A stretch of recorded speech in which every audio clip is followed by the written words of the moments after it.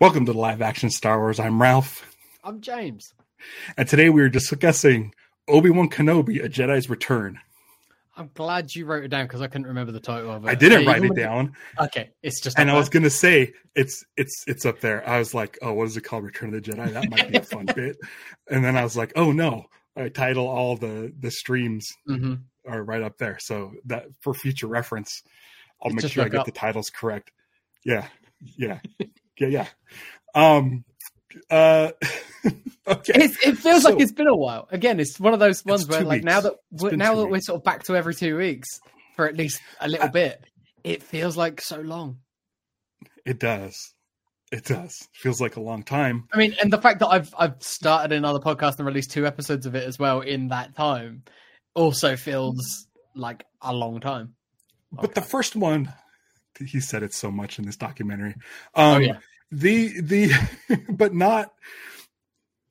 He said it once, where when he said it, he just said it as conversation, but stopped and acknowledged what he just said and smiled. It was that wink. That like, without a wink. It was like, yeah. I just made a reference. I'm not going to bring it up, but you could tell that he knew what he said a long time. Okay, but yeah, it's only been 2 weeks. Yeah. Which was our old schedule. Our old schedule was every other week. And then the data link kind of just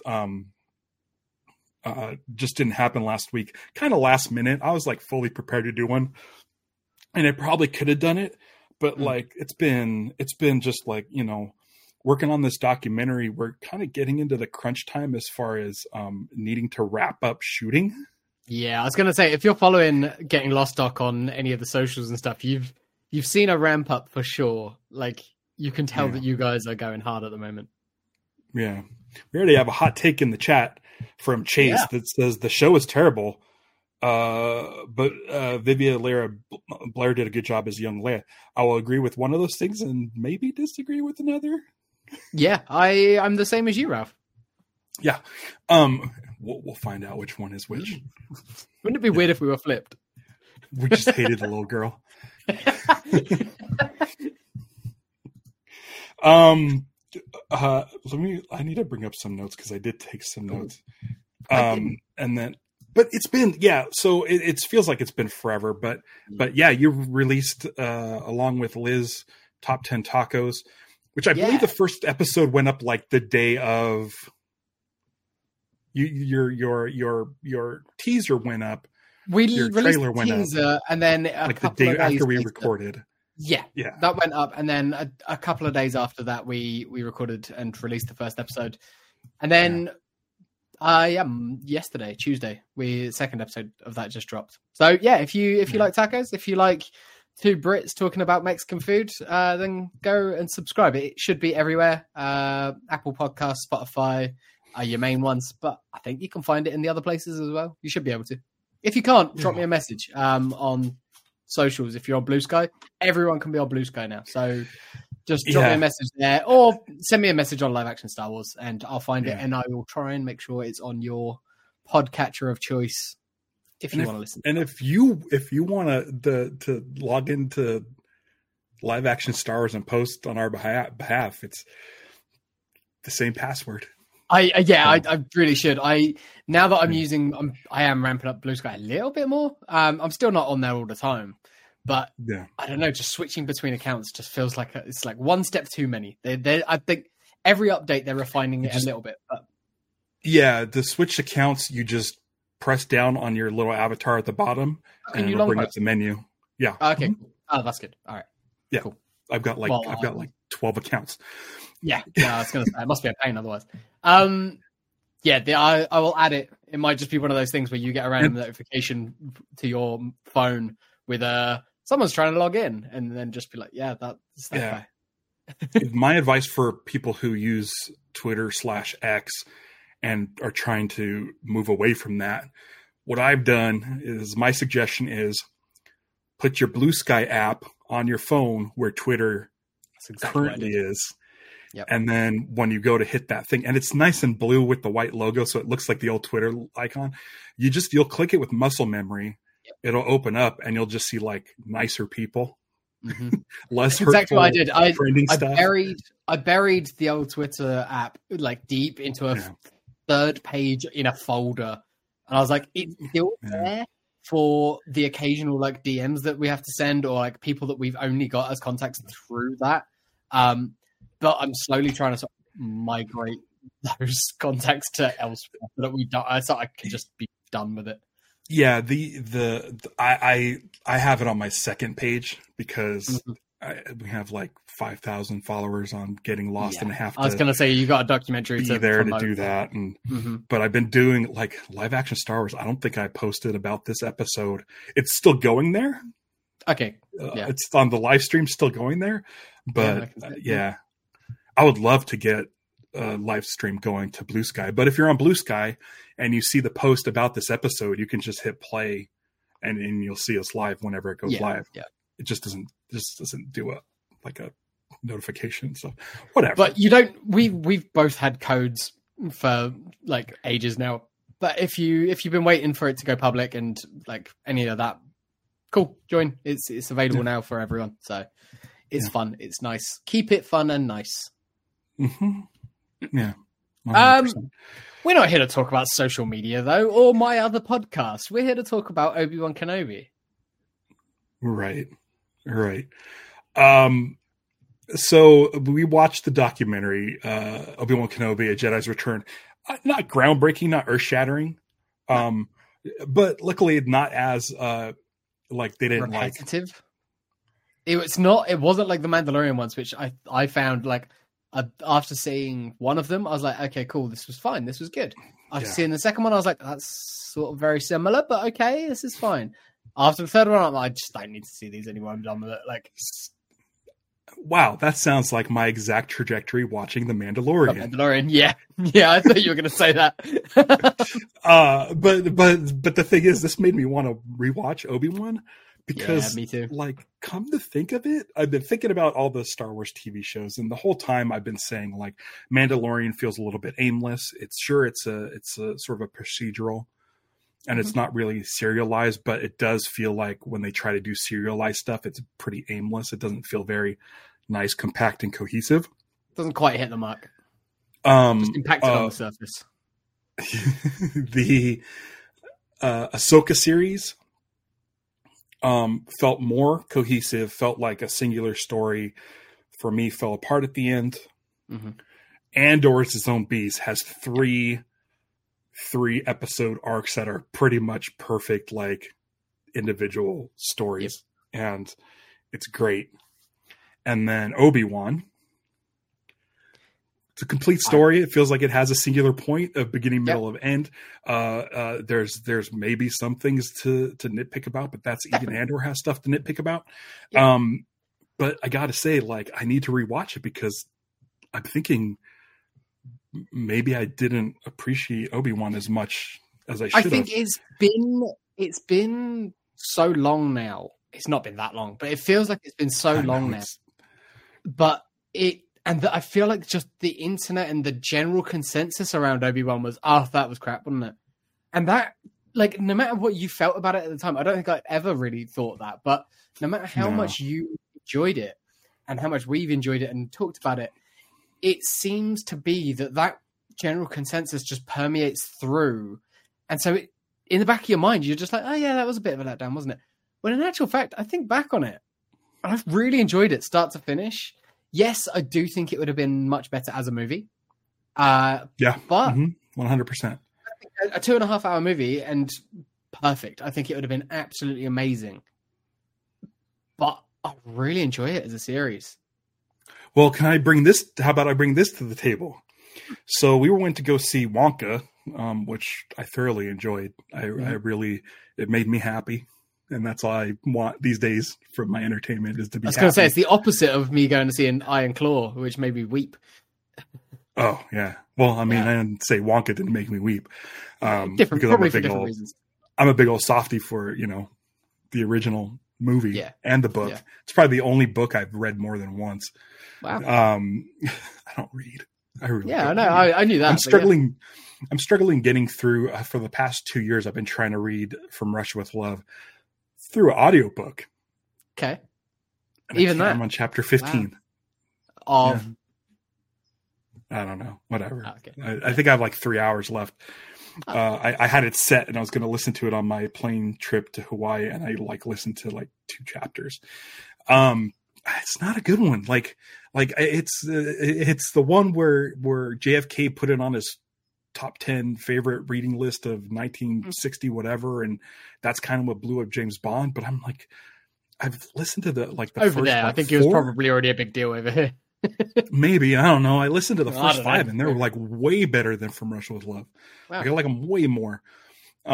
Anyway, so Wonka, the point was we saw Wonka, and at the beginning of Wonka, they had trailers for Turning Red, Soul, and Luca. Okay. Because they're all coming back Pixar to theaters over there, aren't they? Yeah. But they've never been in theaters. That's it. It's all the ones that they're in the theater for the first time. So I was thinking about it. Yeah, let's do it. Maybe amp up the effects or something. I don't know. Yeah. Well, that's it. I think do a little sweetening of it. It came out in such a time when Deborah Chow was the showrunner, and she'd just come off of Mandalorian, Book of Boba Fett sort of time when they were going hard into the volume, and they don't bring up the volume once, which I love, that they don't mention it really. Like, it's there and it's in so much of the shots, and they're using it in this documentary the way that like I'd like to experience it, where it's like stepping into it as a viewer, as someone who can go and take it in like a museum piece. Like, I want to go to the whatever museum, probably the George Lucas Museum, where like they could have a volume soundstage. Right. Like, that would be amazing. But they're using that, and they're using that for this footage of Ewan, and then Ewan and Hayden like backlit to it, and it's so good, it's so effective. And you see the behind the scenes shots of it being used and implemented in the filming, and it's always super impressive. It's really, really amazing, impressive kit. But then you see the shots when they're actually out in the real world, and you go, there it is. That's super cool. Yeah. That's nice. They've built these sets. They've built this town. They've got Hayden out in the desert, and he's saying that he can't see Ewan McGregor because he's 200 meters away, and like he just has to wave to him to get his eye and stuff like that. And then the look of joy. That look of joy, but like that adds something to it, I think, and that's so nice. Yeah. And you do lose that, and I think some of the problems that we had with Obi-Wan were the smallness of like the Jabim Rebel base and some of the other stuff where it felt small. But to put in perspective, though, these 2 guys were used to working on nothing but green screens. Exactly. And in Star Wars, like it's famously, like definitely with the prequels, is green screen technology was like the majority of the filming for their 2 films anyway. Like especially their 2 films. Yeah. So you know, if you can't be on a location, this makes more sense because you have adaptive lighting. It helps the actors, I'm sure, more imagine where they are when the stuff is kind of there. They were shooting this like the height of the pandemic as well. So like there's so much like mask protocol and the filming protocols of safety and everything like that they were having to deal with while they were filming that. It's like you use what you can, you do what you can do. Yeah. And if it's safer, if they can make that atmosphere safer and everything for them at that time, I've got no problem with it. If that's why there was only X amount of extras on set and why it felt small at times, fine. But, you know, maybe if they went back in and they could sort of flesh it out a little bit, redo the backgrounds. You shoot it on the volume. Yeah. Does that mean you could change that stuff? I don't know how it works, but like, maybe. Right. I'm probably sure AI can pull the data that they know is in the computer. Yeah. To know what doesn't belong, like what was in the volume and what's not, and be able to separate those out. The O'Shea Jackson walking into it and then shutting it off. Yeah. And him freaking out because it like apparently looks super great while you're in there. It reminded me of Invincible with the Cecil Stedman in the White Room. Go listen to Invincipod for those of you who don't know what we're talking about. It's I don't know. It's the volume is kind of cool for TV shows. I don't think it's really necessary for movies, but like, I feel like doing an Obi-Wan, the theatrical version, even if it's like a Fathom Events thing, where if there's like a theatrical cut where people can go for a day or a weekend, do a limited release just so they can see it. It would get, just get us in the theater, do an opening crawl, do whatever you have to do. It doesn't need an episode title or an episode number. They put episodes of Ahsoka in theaters. Like, why not do this? Like, yeah. I think a recut, because I think like what Deborah Chow did with the show, I think is really good. And when you watch the show, it's hard to remember like that they were doing this in like everyone like was masked up, like COVID, during COVID, during lockdown. It was hard to get stuff done, and you can see it's a little bit of a limited. There's limitations to that stuff. Yeah. So I don't know. I don't think it's a horrible show, or terrible. I think it's a fine show. I think there's a lot of good stuff in there. I think the stuff that shines is the Obi-Wan and Vader of it all. Yeah. Like George Lucas left it so Obi-Wan didn't know Anakin survived. He left it that way, but he also like kind of said like your father was killed by Darth Vader. So in Star Wars, so like he knows he's aware of Darth Vader by Star Wars. So we don't know why he knows about Darth Vader. Mm-hmm. And so the whole thing with the show, and I think one of the things that is my favorite part, and one of the things I was excited about, was Obi-Wan coming to the realization that Anakin Skywalker is still alive. And I think the way they did it was PTSD that he has, that whole like opening 3 episodes, and Obi-Wan's PTSD and coming to terms with it. And then even more so, he starts to get his mojo back a bit, and then he loses it again when he gets his ass handed to him by Vader. And that's really impressive. And then that's when you get the flashbacks and you get him dealing with it himself, and he hits his lowest point because he knows that not only did he not kill his brother, his brother / son / best friend, like whatever you want that relationship to be, however you feel about it, it's kind of all of them at the same time. Mm-hmm. He didn't kill him. He left him. He's probably now suffered more because he didn't kill him.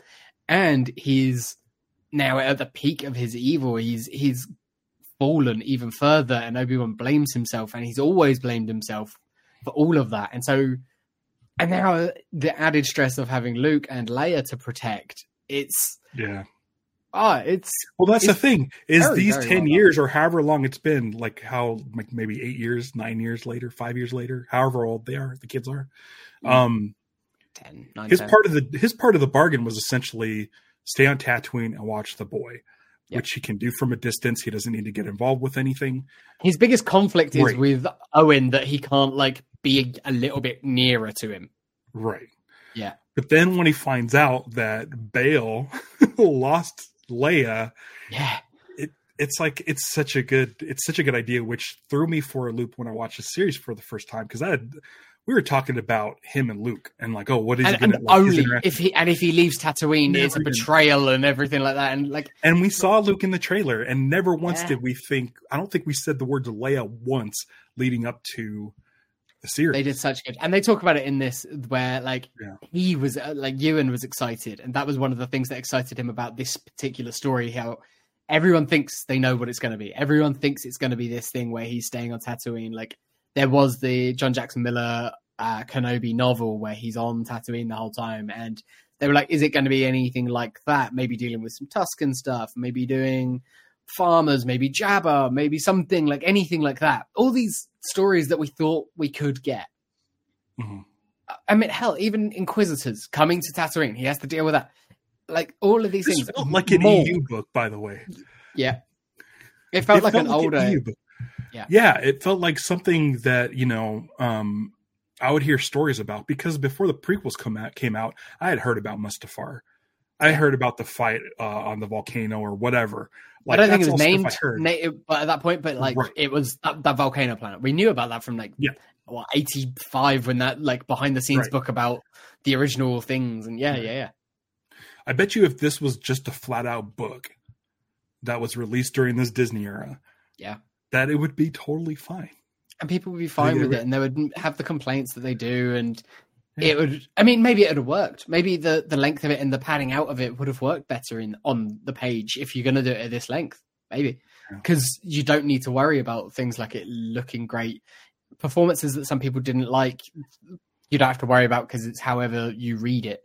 What performances didn't people like? Well, people didn't like Reva, did they? Performance? And that's the problem that I get into. People always argue that it was the performance and the writing, but it's a well done character. It is a well done character. It's a nice. Having a force sensitive survivor from Order 66 who was in the Jedi Temple. Yeah, that's how the show starts. And then moving up the ranks to get to Darth Vader, I think is a really cool storyline. Yeah, and she's not good. She's not doing it out of good. She is doing it out of revenge. She is doing it from the dark side of the Force is what is doing that. But she is a vengeful character. Yeah. But she's also like, fuck all this. I don't give a shit about your empire. I want that guy. I want to kill him. Yeah. And she fails, so she goes after his kid. Yeah, it's gnarly. Like it's such a good. I really like her story arc. It's having no red. Where I feel like it's one of those things where people weren't letting the story present itself because we don't know who she is, and then we see her in the flashback, and she is abrasive. She is abrupt. She is a bit of a dick. But that's the point. Is you're not meant to like her. You're not meant to be rooting for her. She's the villain of the piece. But she's abrupt, and is like she's abrupt to everyone. And people didn't like that. They didn't find her relatable. I don't know what it is. I mean, there's two very obvious things that it's like. And just the way the world is at the moment, it's like you can't avoid it. It's people are shitty, and people on the internet are even shittier. Star Wars fans are quite often the worst. So you put all those things together, and you've just got a hodgepodge of just terribleness. And then, as we were saying, no matter how you actually feel about it, you see enough of that starts circulating in the culture enough, and you start looking for it. You start seeing it, even if you weren't looking for it. It's just too much of it is out there, and it's bullshit. I think a lot of it's bullshit.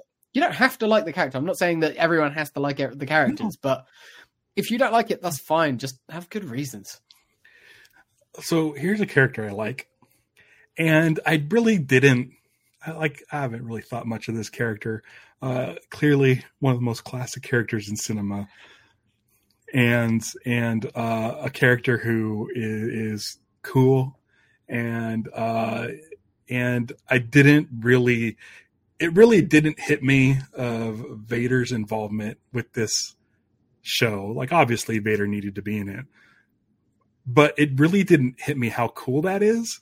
Yeah. Until they were talking about Vader's first day on set, and everybody, all of a sudden there's way more people on set than normal. And I'm like, oh man, how cool would it be to be on a Star Wars set and see Darth Vader walk through the door?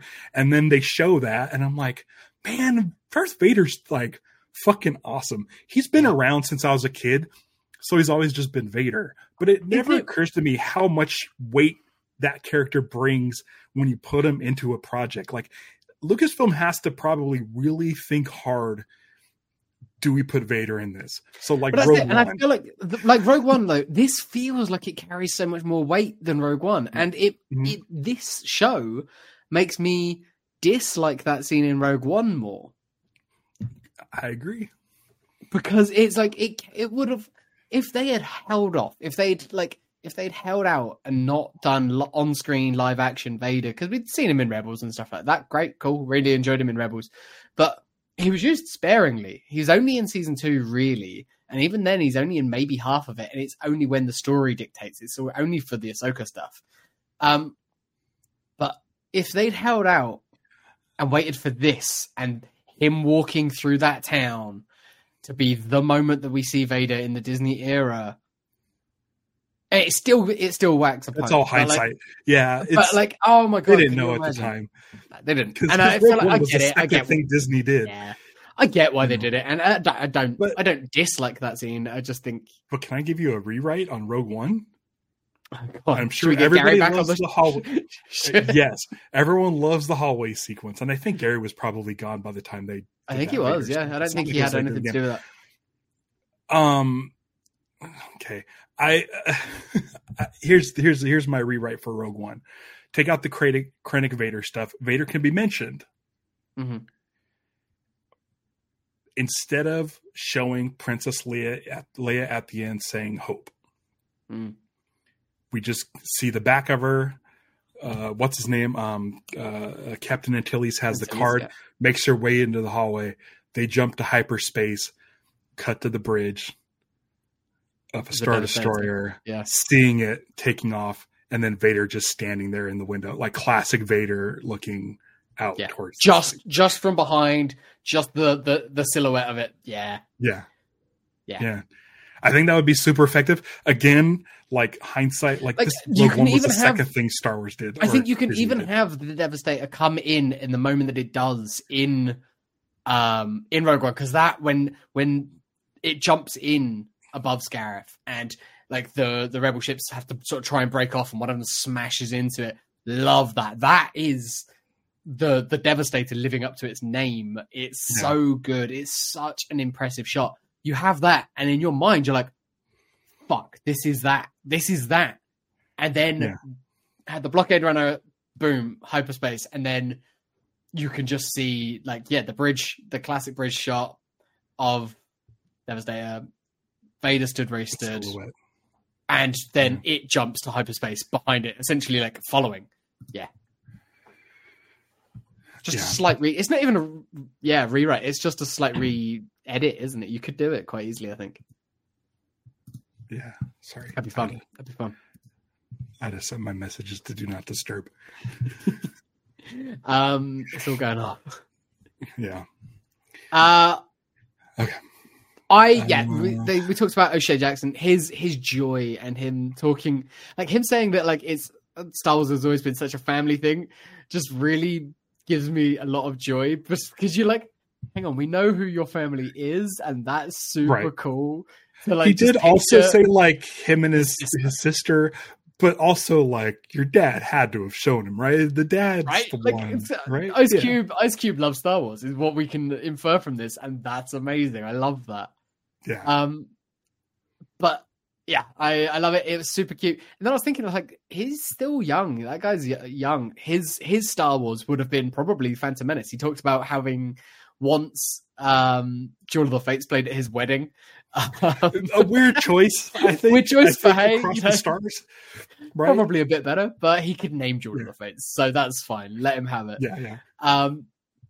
But he's I've enjoyed him in everything that he's done, to be fair. Like he's just seems like a really cool, nice guy he's a good performer, he's a really good actor.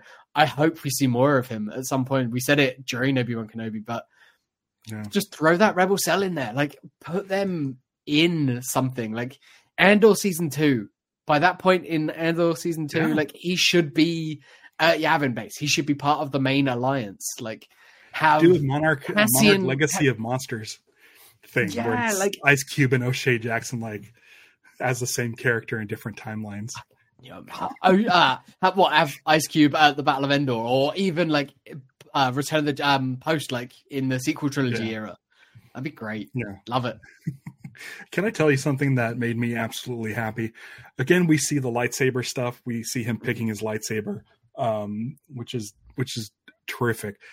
But they show him coming in to get his new lightsaber for the series, and they have on the table the episode 3 version with the circuit board and the episode 4 version with the bubbles Yep. Yeah. And then tell them this is the in between that we're using. And it made Mhm. me so happy that they were so detail oriented, because in episode 3's Anakin saber looks way different than episode 4, Yeah. the Skywalker saber. Again, the bubbles and the circuit boards are different. And like the gold band around it with the red button are all different. So like that level of detail made me so happy, because something that George probably didn't give a shit about, and the prop makers like didn't stick to it as probably close as they should have. But it is nice that there is that chunk of time. There's that 20 years, but where the Obi-Wan production team was like, we need to address this. Yeah. You know, this is just for fans like Ralph. I love the idea that they just presented him with a box and said, pick your lightsaber. But I still think they probably, if they did that, I think they lent him in the direction of the one that he did for episode 1, because you look at his episode 1 lightsaber, and it does have like some similarities to his old Ben lightsaber as well. Like there is some look to it, in the same way that the Luke lightsaber has similarities to the old Ben lightsaber, because that's what he would have used as his reference. Like there's a through line there. I like it. It's nice. It's just, I mean, it makes for good content that you can show. It's like, it's a good clip, isn't it? And they've got that footage of him. Yeah. I'm surprised there was no Jimmy Smits in this documentary, and like, because they talked to Joel Edgerton and Bonnie Pierce about how it was nice for them to come back, but there was no Jimmy Smits at all, which was like a little bit disappointing, I thought, because he always seems really charming. He's always game to play Bail Organa. He probably shot for like 1 or 2 days, maybe they didn't. Yeah, he wasn't in it all that much. He probably came in just to shoot his scenes and probably didn't have time to sit down and chat. Yeah. Whereas the others did, because he probably just showed up to like either the volume or a set or something. He wasn't out in like wherever that location was, where the markets were and stuff. Joel Edgerton was. So maybe they just had more time. Yeah. More time to they were definitely in more of it, so they probably was just like, yeah, cool. Because they didn't really do a sit down with Ian McDermott either. Like they had some behind the scenes footage, but that was all shot over here. So that was full all makeup. Yeah. Full makeup, just to shoot his small amount of scenes. It was just a hologram, right? Yeah. I mean, for now, we don't know if they shot anything else with him. Like cover for head to toe. Yeah, exactly. Like they could put him in anything. They could just like, just run some lines. Just saying every line. It's going to go through that much effort to do that. Then just run some lines. Get a bunch of other stuff. And manipulation and CG, you can have them say whatever you want. They probably just had him say like whatever 20 key phrases he needed to say so they can feed it into a voice generator like Luke Skywalker. Love that he was tripping up on the word execute though. Yeah. That's just fun. Seeing the reunion of Ewan McGregor and Hayden Christensen, I mean, come on. It was just brought me so much joy. Like them talking about being brothers, and then the look that Ewan gives when Hayden walks into the volume. It's just like these guys, It's one of those things where it's like Hayden stepped away for a long time. He went and had his ranch and his family and everything like that. And understandably so, but he knows that he's never going to be able to escape it. And we've talked about it at length with people like Ahmed Best, and how we do wish Jake Lloyd well and hope that he is able to get the same sort of redemption arc that Ahmed and Hayden have had. But like, it's so nice seeing him come back, and I think there's probably some trepidation with it. He probably knows that not everyone's going to love it. He got a lot of hate back then. But George assured him then, it's like, the kids who are watching this will grow up. You are their Anakin. You are going to be this. And we're at that stage now, and he's waited it out, and he gets to come back now, and he gets to live it, and he gets to be a part of it. But I also get the sense that they might not check in. They might not remain like close pen pals or anything like that. But Ewan and him always got on.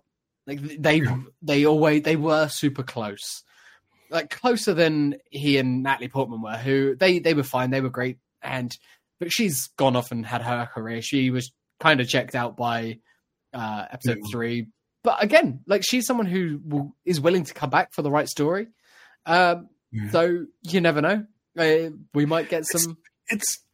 It's got to be tough because, like, anytime someone says or anyone gets to be in a Star Wars, it's like a huge deal, and you're going to do your hardest to do stuff. And then, you know, when people don't like it or people shit on it or whatever, it feels like probably it's a little bit of a betrayal. Like you were like sort of promised like, oh, the greatest franchise ever. And then just to get squashed. What's great about this is that, you know, after the movies came out, Hayden Christensen probably went on and the only thing he had from Star Wars was great memories on the set and the shitty stuff happening after the fact. And for him to be able to go back and be with Ewan, the guy who probably represents the good times. Absolutely. The good times. Yeah. It's like, even if this got, that's it. Even if this came out and it was shit on and everyone was like still hated him and they didn't want him back and they never want him back for Ahsoka, he gets to go and hang out with his mate again and do the stuff that they did back then and have fun with it. The behind the scenes saber stuff now looks like 2004. They still got it. Like it's the two of them. Like seeing them older because they're both definitely older. Yeah, they look great, but they're definitely, you know, like 15 years older. Oh, fucking 20, almost 20 years, 25. 19 years since Revenge of the Sith. Mm-hmm. That's nuts. But to see them at it, and it's like that is Anakin, that is Obi-Wan, and it's so funny because they keep saying like Deborah Chow keeps saying how Ewan McGregor is Obi-Wan, and you know in 1999 I would have said no. Alec Guinness is Obi-Wan. Yeah. But we're at the point now where like Alec Guinness probably spent a total of maybe 20 days on Star Wars. I don't know. Return of the Jedi, he shot in one day for sure. Empire Strikes Back, 1 day tops. No, Empire, I think he probably had maybe a week because of all that stuff. Like, maybe. I don't know. Maybe. I mean, he just shows up as a ghost at Hoth, and then shows up as a ghost before. Not much, is it? Yeah, it's voiced. Yeah. But it's not a lot of time. And I know he originated the role and stuff, and I love Alec Guinness, but at this point, flawless performance as Obi-Wan. But Ewan's picked it up, and it's what's great is he doesn't overtake Alec Guinness. He feels like the same character. It's like always Alden Ehrenreich. Yeah, it's like Alden Ehrenreich. He's not taking away anything that Harrison Ford did, but he definitely feels like the same character. It feels seamless. Yeah. But I mean, Ewan's has done it for longer and for more screen time. We just got more of it. Yeah. You and I both we talked about Obi-Wan for 25 years. Yeah. You and I talked about it. We've talked about it whenever Return of the Jedi comes up in the Force Ghost thing, and how we both turned a corner, and now I prefer it being Hayden Christensen over Sebastian Stan. Sure, Sebastian Stan's different. That's Luke, right? Yeah, it's like I prefer it as Hayden, and that is one where weirdly, like, I'm still okay with it being Alec Guinness there, but I like it being Hayden. It's a weird one because we've got no attachment to Sebastian Shaw other than just seeing him under the mask at the end. Right, and I feel like what's nice about it is it's what Luke sees. Luke sees he knows Obi-Wan, his friend, is Alec Guinness. He never got to meet Anakin. No, he never got to meet Anakin, and I think it's great. Prime, and I think it's great for him to get that vision. It's more like he's gone, and I know that he redeemed himself, but also he feels it himself. Anakin feels it, and he's been embraced by Yoda and Obi-Wan. So for Luke, the only two people that he knows who had a connection to him, he doesn't. What's great too is Luke or anyone like that. But before The Empire Strikes Back, Luke had this vision of what his father was. Yeah, and then in Empire Strikes Back, he finds out who his father is. So it's nice for Luke to be able to see, like, hey, listen, you weren't wrong about this great guy. You just never got to see him, so it's nice for him to be able to get to see him. That's the thing. It's like, for as great as it is to see Hayden in Ahsoka, and it's nice to see Rosario Dawson and Hayden interacting and things like that. That's all story stuff. Like the joy that I get from seeing Hayden and Ewan together, it's like it carries more because we saw it before. It's more referential, and it's like it just seems nice, and they just seem like genuinely happy to be around each other. Yeah. They're both good actors, but I like to think that it is a genuine thing. There's this internet thing going around where people are trying to campaign to get Hayden Christensen to play Shadow the Hedgehog in Sonic 3. Really? And I'm like, that's so what a weird thing. But then after watching this, I'm like, oh, you know what? I like Hayden Christensen. It would be nice to see him. Yeah. Yes, he's popped up now in Star Wars. Like, I hope that he starts getting more things. But he also strikes me as the kind of guy who'll pick and choose now. He's like, I've got that Star Wars money. I don't need to overexpose. I don't need to do this. Like, if projects come along and they strike my fancy, great. But otherwise, I'm good. I've got a farm. Like, yeah. He seems like he's got his head on, which is nice. It's nice to see. Someone who, like, we were talking about what people who had been through some shit because of Backlash and was also in this. Kumail Nanjiani. Today, like, there was a bunch of news about him going through therapy and like is still sort of traumatized about all the hate that the Eternals got when that came out. A movie that I didn't really like all that much, but yeah, there you go. It's totally skippable, but I didn't think it was like the worst thing ever or anything like that. But Camille is great, and I think he's really charming in this. He's doing his thing. He is more still his comedic thing, but I really liked that character when he came back later in the series. Like, it's good casting. It's good casting, and someone else who could come back later on, like, would be happy to see more of. Haja, is it? I can't remember his name. Yeah. I thought he was great. It's one of those things where you see his name show up as part of the cast, and you're like, oh, he's probably a wacky droid. Yeah, but I think we when we did our trailer breakdown, we were picked out. There was the droid whose name is escaping me, who helps everyone. No, that's someone else. The big yellow dude. Yeah, the big yellow like Loader. There's too many characters. And they've all got a droid. They've all got a droid.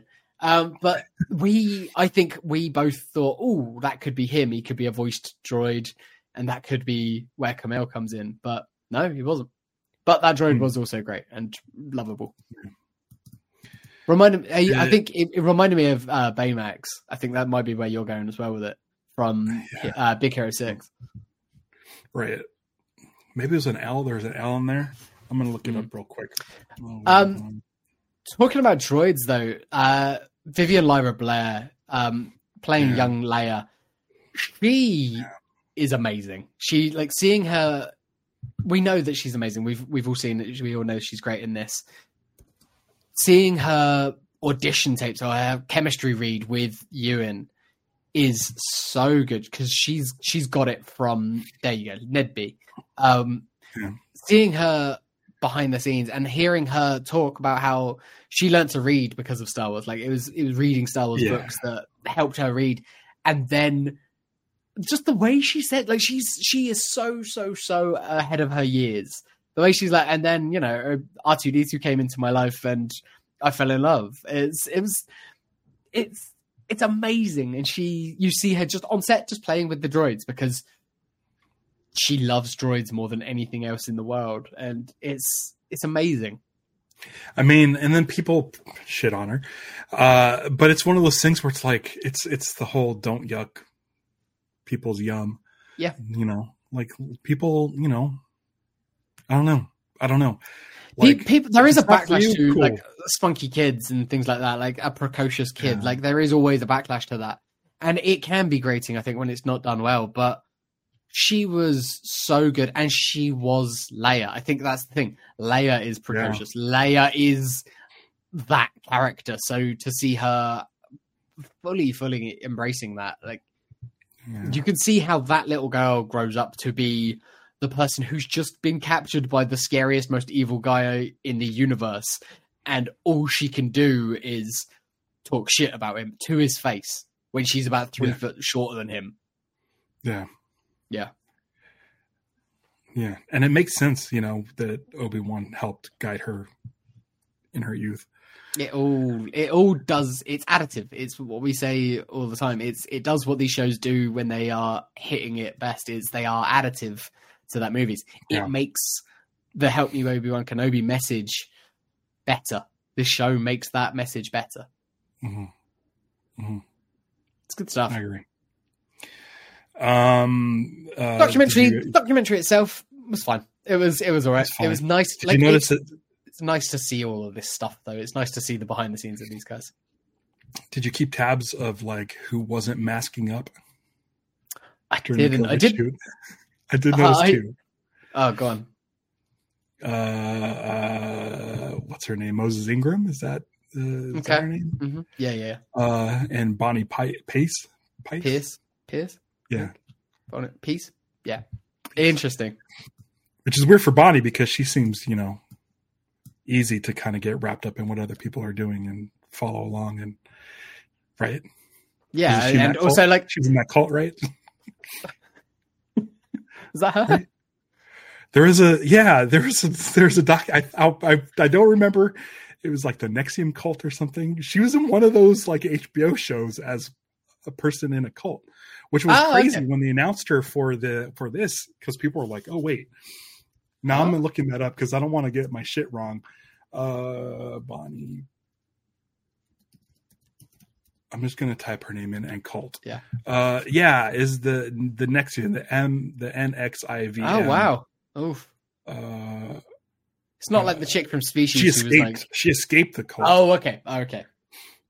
But still. Yeah. Okay, so she escaped in 2017 and was like an outspoken detractor. Wow. I think she's in The Vow, the HBO documentary. Yeah. She's in that. Crazy. I had no idea. Yeah. But she got asked back to Star Wars. Yeah, it's good. It's nice. And again, her and Joel Edgerton just seemed like super charming. They probably had they were in 2 movies together, but they shot them both during episode 2. Again, maybe a week's worth of work, 2 weeks worth of work back then in 2000, and that would have been 2001, 2002 that they shot that probably. Right.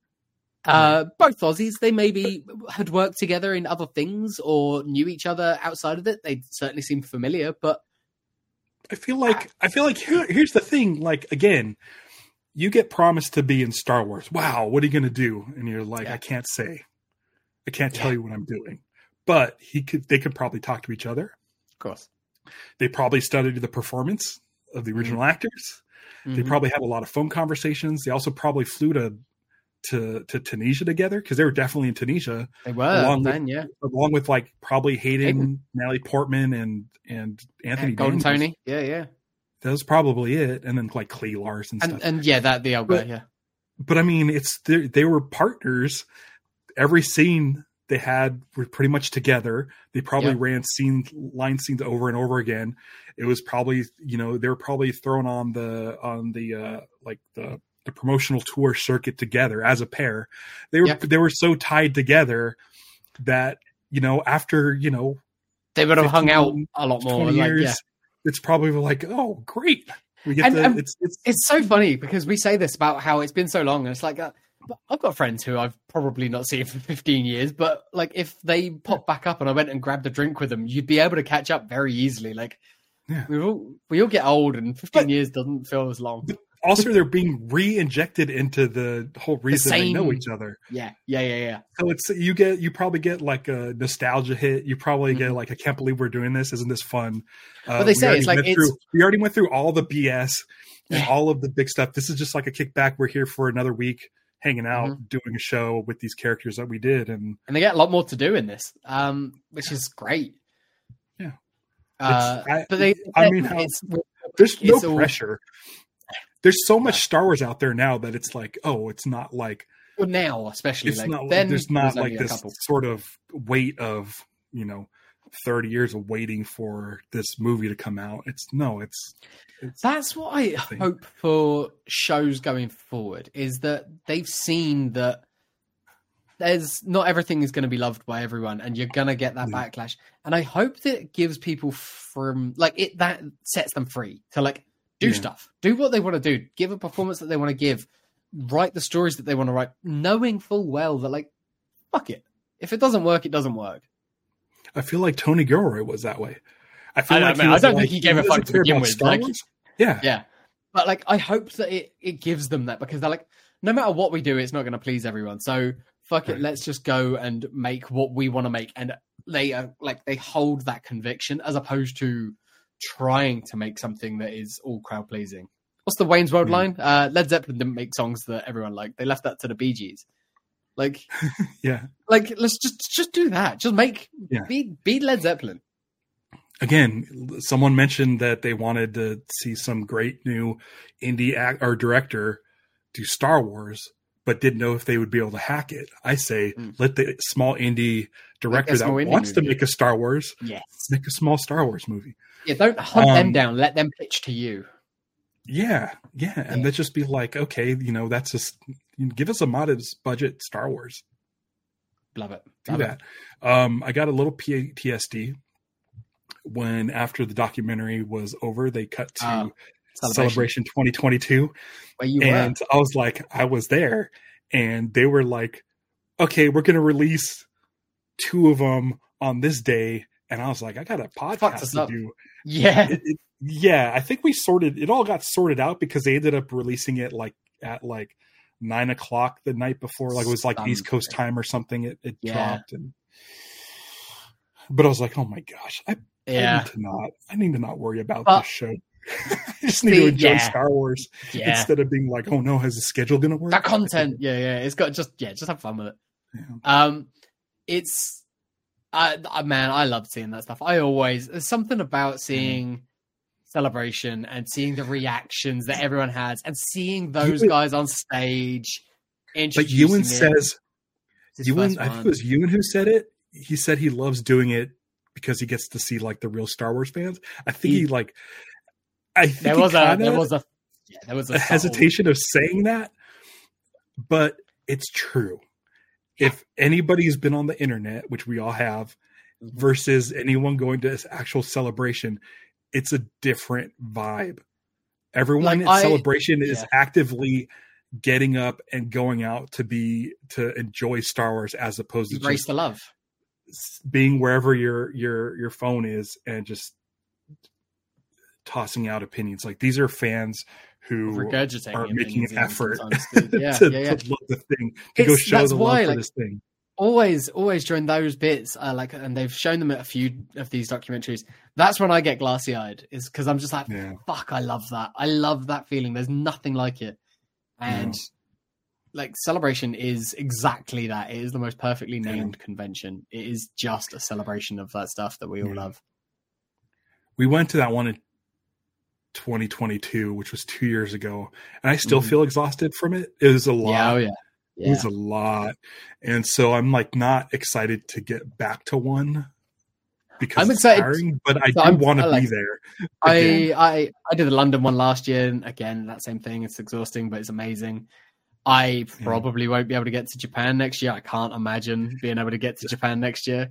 But after that, they've got to be back stateside, I would have thought. And I feel like no matter what, we're going to be there for that one. I think both of us have to be there for that one. And I'm excited about that, knowing that we've got some time. We've got some time. We can make that work. We can figure it out properly. But it'll be great. Yeah. I like Star Wars still. Star Wars is great. This made me want to revisit Episode 1 for some reason, even though Hayden's not in it. But it made me I think it was mostly the seeing Liam Neeson's excitement. Oh yeah, he seemed really happy to be back. Speaking about a guy who couldn't have been there more than a day. Seemed so excited. He's like, I have to be there. This sound he looks so happy. As soon as he heard that Ewan was back and he heard what the story was, and when they pitched him on why Qui-Gon would be there at this point, because he's gone through this lowest thing and he's overcome it, and he's like, oh, that's great. I love that. Like, and he'd done a couple of voice like cameos in Clone Wars over the years, like at the end of that. But yeah, as soon as he heard, tell, like, you could see it in his eyes, like the excitement. It brought him back to like when he was on set with George. Yeah, you know, he seemed very, very excited to be. They all talked about George. They all talked about being this is a continuation of George, like, right. Which was nice. Yeah, it's great. It's good stuff. Obi-Wan Kenobi, really good show. If you didn't like it, maybe give it a revisit. You might like it this time around. I'm thinking from now on, anytime Disney drops one of these making of things, I'll just give it a couple of years before I watch it, because maybe, yeah, because if I watch this right after the series, I'd be like, oh, okay, yeah. All right. I think that's when I watched it first time around, and I was like, yeah, okay, cool. I hadn't seen it. Yeah, I hadn't seen it before. Yeah. I watched it when it dropped, and I was like, yeah, cool, it was good, and that made me go, yeah, I enjoyed that show. That was a good show. But now it makes me go, yeah, I remember this and I remember that, and that was really good. And wasn't it cool to see the airspeeders flying in and attacking that base? Like, it's like stuff that we didn't even see in the documentary. Seeing the behind the scenes around it made me go, oh, and there was this bit and there was this bit. Yeah. Like the city planet, I can't remember, like the Hong Kong planet. Fucking great. What a cool looking place. I'd love to see more clone trooper with the clone trooper begging. Yeah. It's a good show. I definitely want to revisit it. Let's get a Disney. Let's get a theatrical cut version of this. It'd be cool. Yeah, it'd be really fun. I mean, they did it with the Clone Wars cartoons. Yeah. They made a theatrical movie out of that. Like, just do the same thing. Mm-hmm. We'll do better than that. But you can trim it as well. Like, you can make it fit. I should pull up a list, really, because we're going to be back in 2 weeks. I'm going to call it now that we are going to skip Data Link next week. Because of Ash Wednesday. Yeah, sure, why not? I just popped up in my calendar. It's Ash Wednesday. It's Valentine's Day. Valentine's Day, isn't it? Yeah. It's the Tomb Raider trilogy comes out for that. What, video game? Yeah, I guess. Yeah, it's the revamped. Oh, the new ones. Graphics. Yeah. Nice. Yeah. No, it's the old Tomb Raider games. The old from ones. The 90s, oh wow. With new graphics. It's the first 3. Stevie's excited for. We tend to pop stuff like we're excited about. We pop it in our shared calendar just so we're aware of things, because there's so much stuff out there. There's so many movies and things that we want to see and things we want to do. It's just easy to be like, oh, that's coming up. So how do you feel? I'm going to say happy birthday to Stevie, too. Her birthday's on Saturday. Stevie's birthday on Saturday. It's going to be our last episode before that. Yeah. So, yeah, happy birthday, Stevie. Yeah. Fan of Reba. Yeah. She's 007. Did you know that? Was that her? Moses Ingram, yeah. She's 007. Oh, that's awesome. In No Time to Die, because Daniel Craig is his James Bond retired. Yeah. And so she's his replacement. Spoilers. But she's 007. Oh, that's great. Yeah, how great is that? I just completely. I think maybe it's a name that when I saw No Time to Die, I missed it. Like I was like, oh, that's her, and then I didn't think about it again. But that's cool. It's a James Bond and Star Wars. Bring her back. Bring her back into the next one. She just needs to be in a kaiju movie, and she's got my trifecta. And Superman 2. She could be in a Superman 2. Why not? James Gunn's second Superman movie when he makes that. Yeah. Like, she can be in that. She can hit all of them. Was she in Game of Thrones? She could be. Yeah. No. How do you feel about doing some trailers? We go back and we watch either like any of the trilogy's trailers. Let's go with the original trilogy trailers. We do original trilogy trailers, non-special edition or including special edition. I don't know. I'll download a bunch and we can watch them as we. Yeah, I think because it's one that we can like watch as we do, as we do the episode. It'll be a watch along. Should we do a trailers watch along and because we can talk about our feelings and how we thought of them at the time, any memories of those trailers. They're fun. Trailers are great. I love a good movie trailer. Yeah. Let's do it. Awesome. Sounds good to So me. in 2 weeks' time, Star Wars original trilogy movie trailers. Don't need to do any homework. Just tune in and watch along with us. Yeah, it'll be a lot of fun. Mm-hmm. Um, Yeah, go follow Getting Lost Doc on everything. Go follow and subscribe to Top 10 Tacos on 10 everything. tacos. And I left a review on Great. iTunes. I don't think I can see them because they're in a different country, but I might be able to. I'll have a look. Oh. Yeah. But yeah, that stuff helps. So yeah, go do that. I don't talk about that over there or here. You can do that. I mean, it was essentially me saying I've been waiting for years for a UK-based taco review show, and it's finally amazing. here. I mean, yeah, we're just giving people what they want. Sarah says, "Have a good day, everyone." Sarah, I'm going to try. I have some text to respond to once I'm done with this. Yeah. But remember, everybody, don't give in to hate. I'm finding Caught him off guard. Caught him off guard. I was going off of what he just said. Don't give in to hate. Celebrate the love. Eat a taco.